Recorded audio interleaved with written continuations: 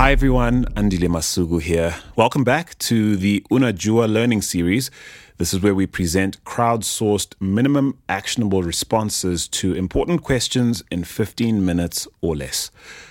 This episode features part 2 of the 3-part mini-series unpacking the question, is the African technology ecosystem at an inflection point? It's presented by Nigerian analyst and researcher Darren Adebayo. But before we get stuck in, as promised, here's a quick update about one of the exciting things we'll be doing to grow the impact of the African Tech Roundup platform. Now, last Friday, we published a press release on our website announcing the fact that African Tech Roundup is partnering with SocialStack to launch a social token on the Celo blockchain to drive community engagement. Now, what does that mean exactly? Well, just head to africantechroundup.com to read the press release, and then heads up on Wednesday, the 16th of June, 2021. That's Youth Day in South Africa, a public holiday here. We'll be publishing a special social token launch podcast with more information about how the African Tech Roundup token works. Now, I'll be chopping it up with SocialStack co-founder and CEO Andrew Berkowitz. It's definitely one not to miss. Can't wait to share. Exciting times to be sure. And now back to the business at hand, folks. Rumor has it that from the tender age of 10, Darren Adebayo started dreaming about being a venture capitalist. This was after reading Rich Dad, Poor Dad, or some other equally sketchy personal finance book. And what do you know? Here he is working in the space today. Isn't life precious?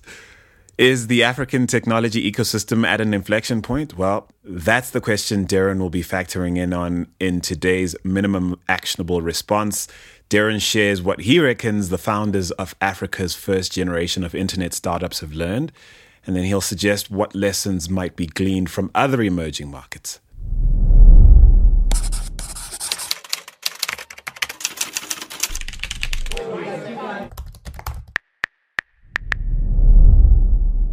I think the first thing African founders have learned is that a digital layer alone is not enough. The promise of the internet is immense distribution. It's just opportunity to reach everyone who, I guess, has access to the internet. And so the initial inclination then would be, okay, let's take everything offline and let's put it online, and then we can sell to all the people on the internet.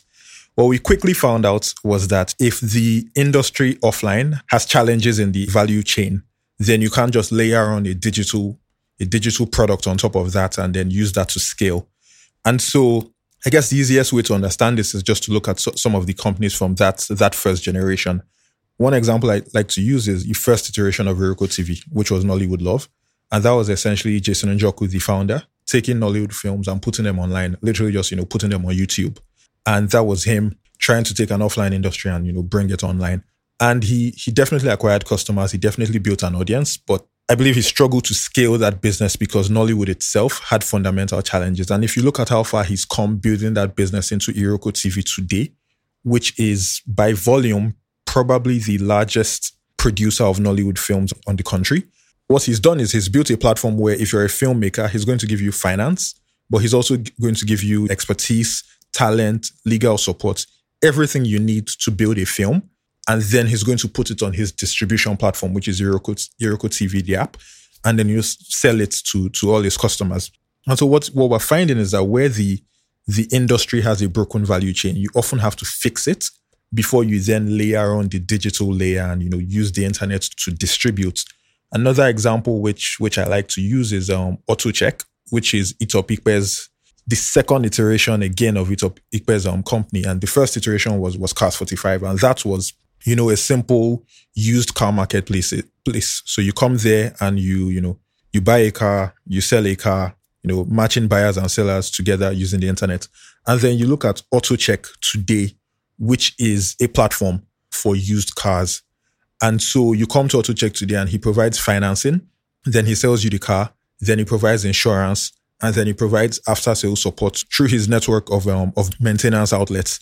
And all of those things are important because the value chain is challenged, right? And so if he didn't have that network of maintenance outlets, he wouldn't be able to insure the car.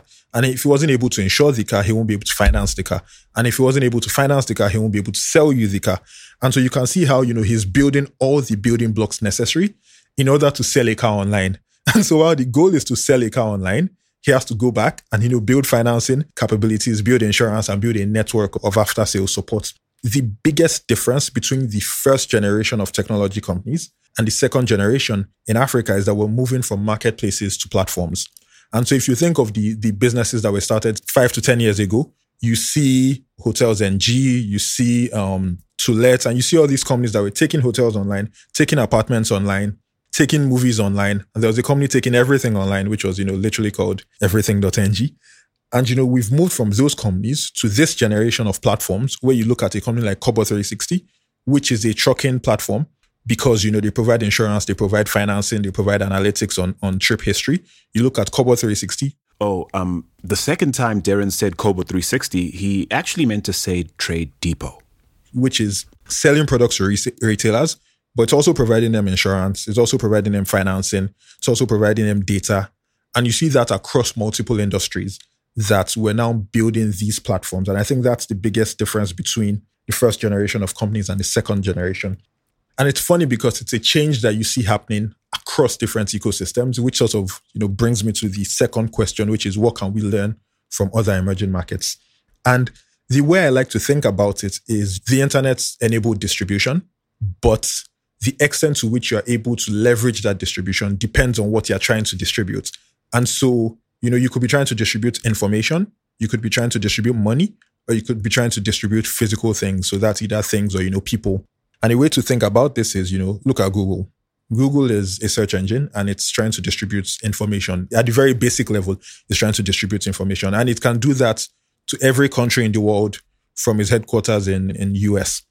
If Google wanted to accept payments, which it does for its ad business, it would need to integrate with a bunch of regional players because different regions have different payments service providers that are dominant and have different payment systems.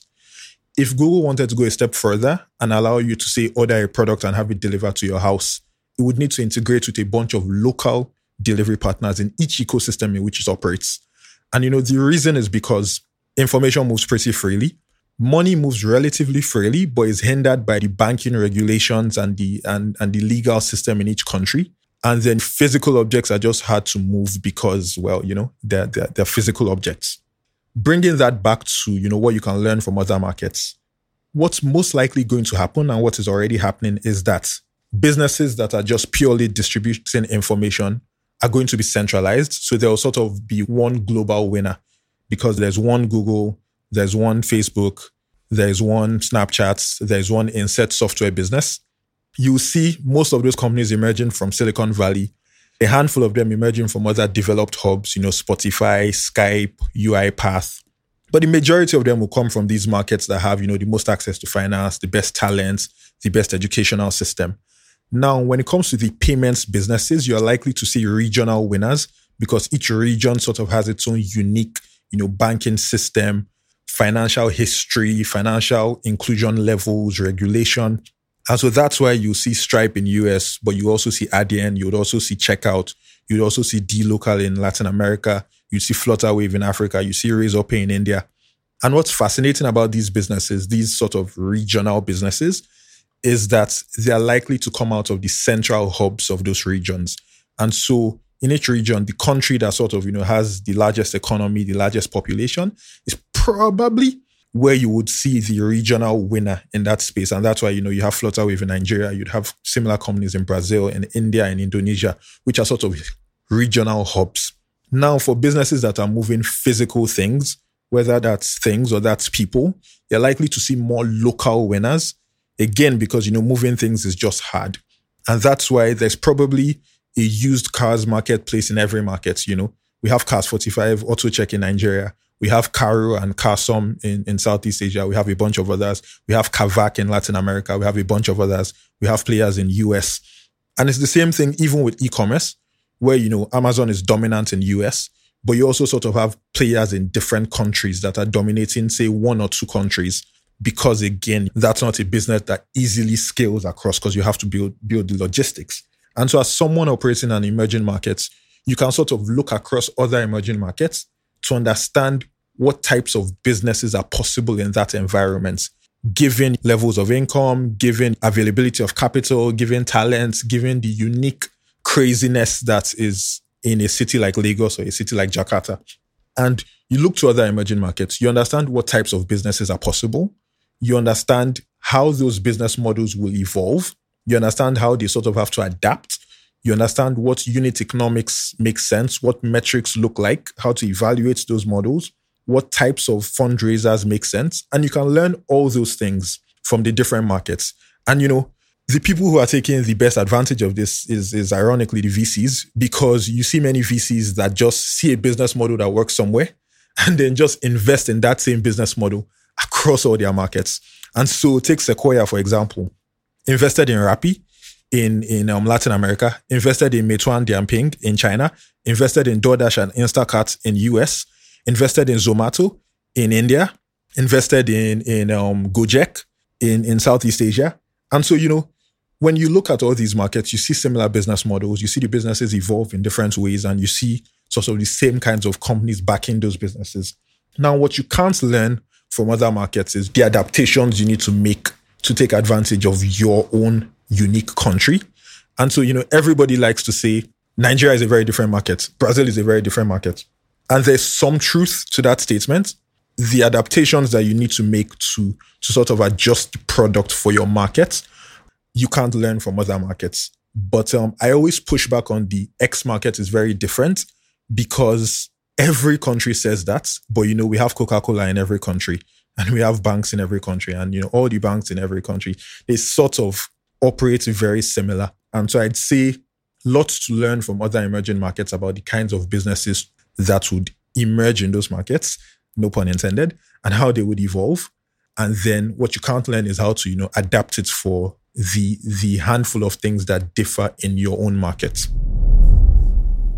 On the next installment of this Unajua series, themed Is the African Technology Ecosystem at an Inflection Point?, Darren will give his take on the various types of venture capital flowing into our ecosystem. He'll also explain the roles that local and international investors are playing in the space. But this is where you get involved. Just go ahead and click on the Unajua tab on africantechroundup.com. You'll find it in our menu bar.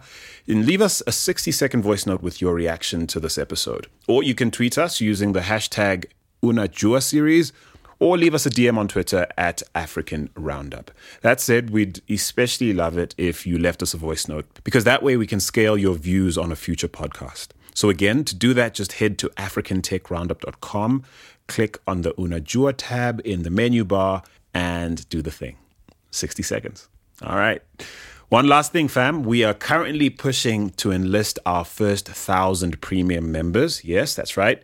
Your support will allow us to spend less of our team's precious bandwidth on sourcing podcast advertisers and content sponsorships, and a lot more on publishing great content like this. So to become a premium member and support the work we do, go ahead and click on the Patreon tab on our website.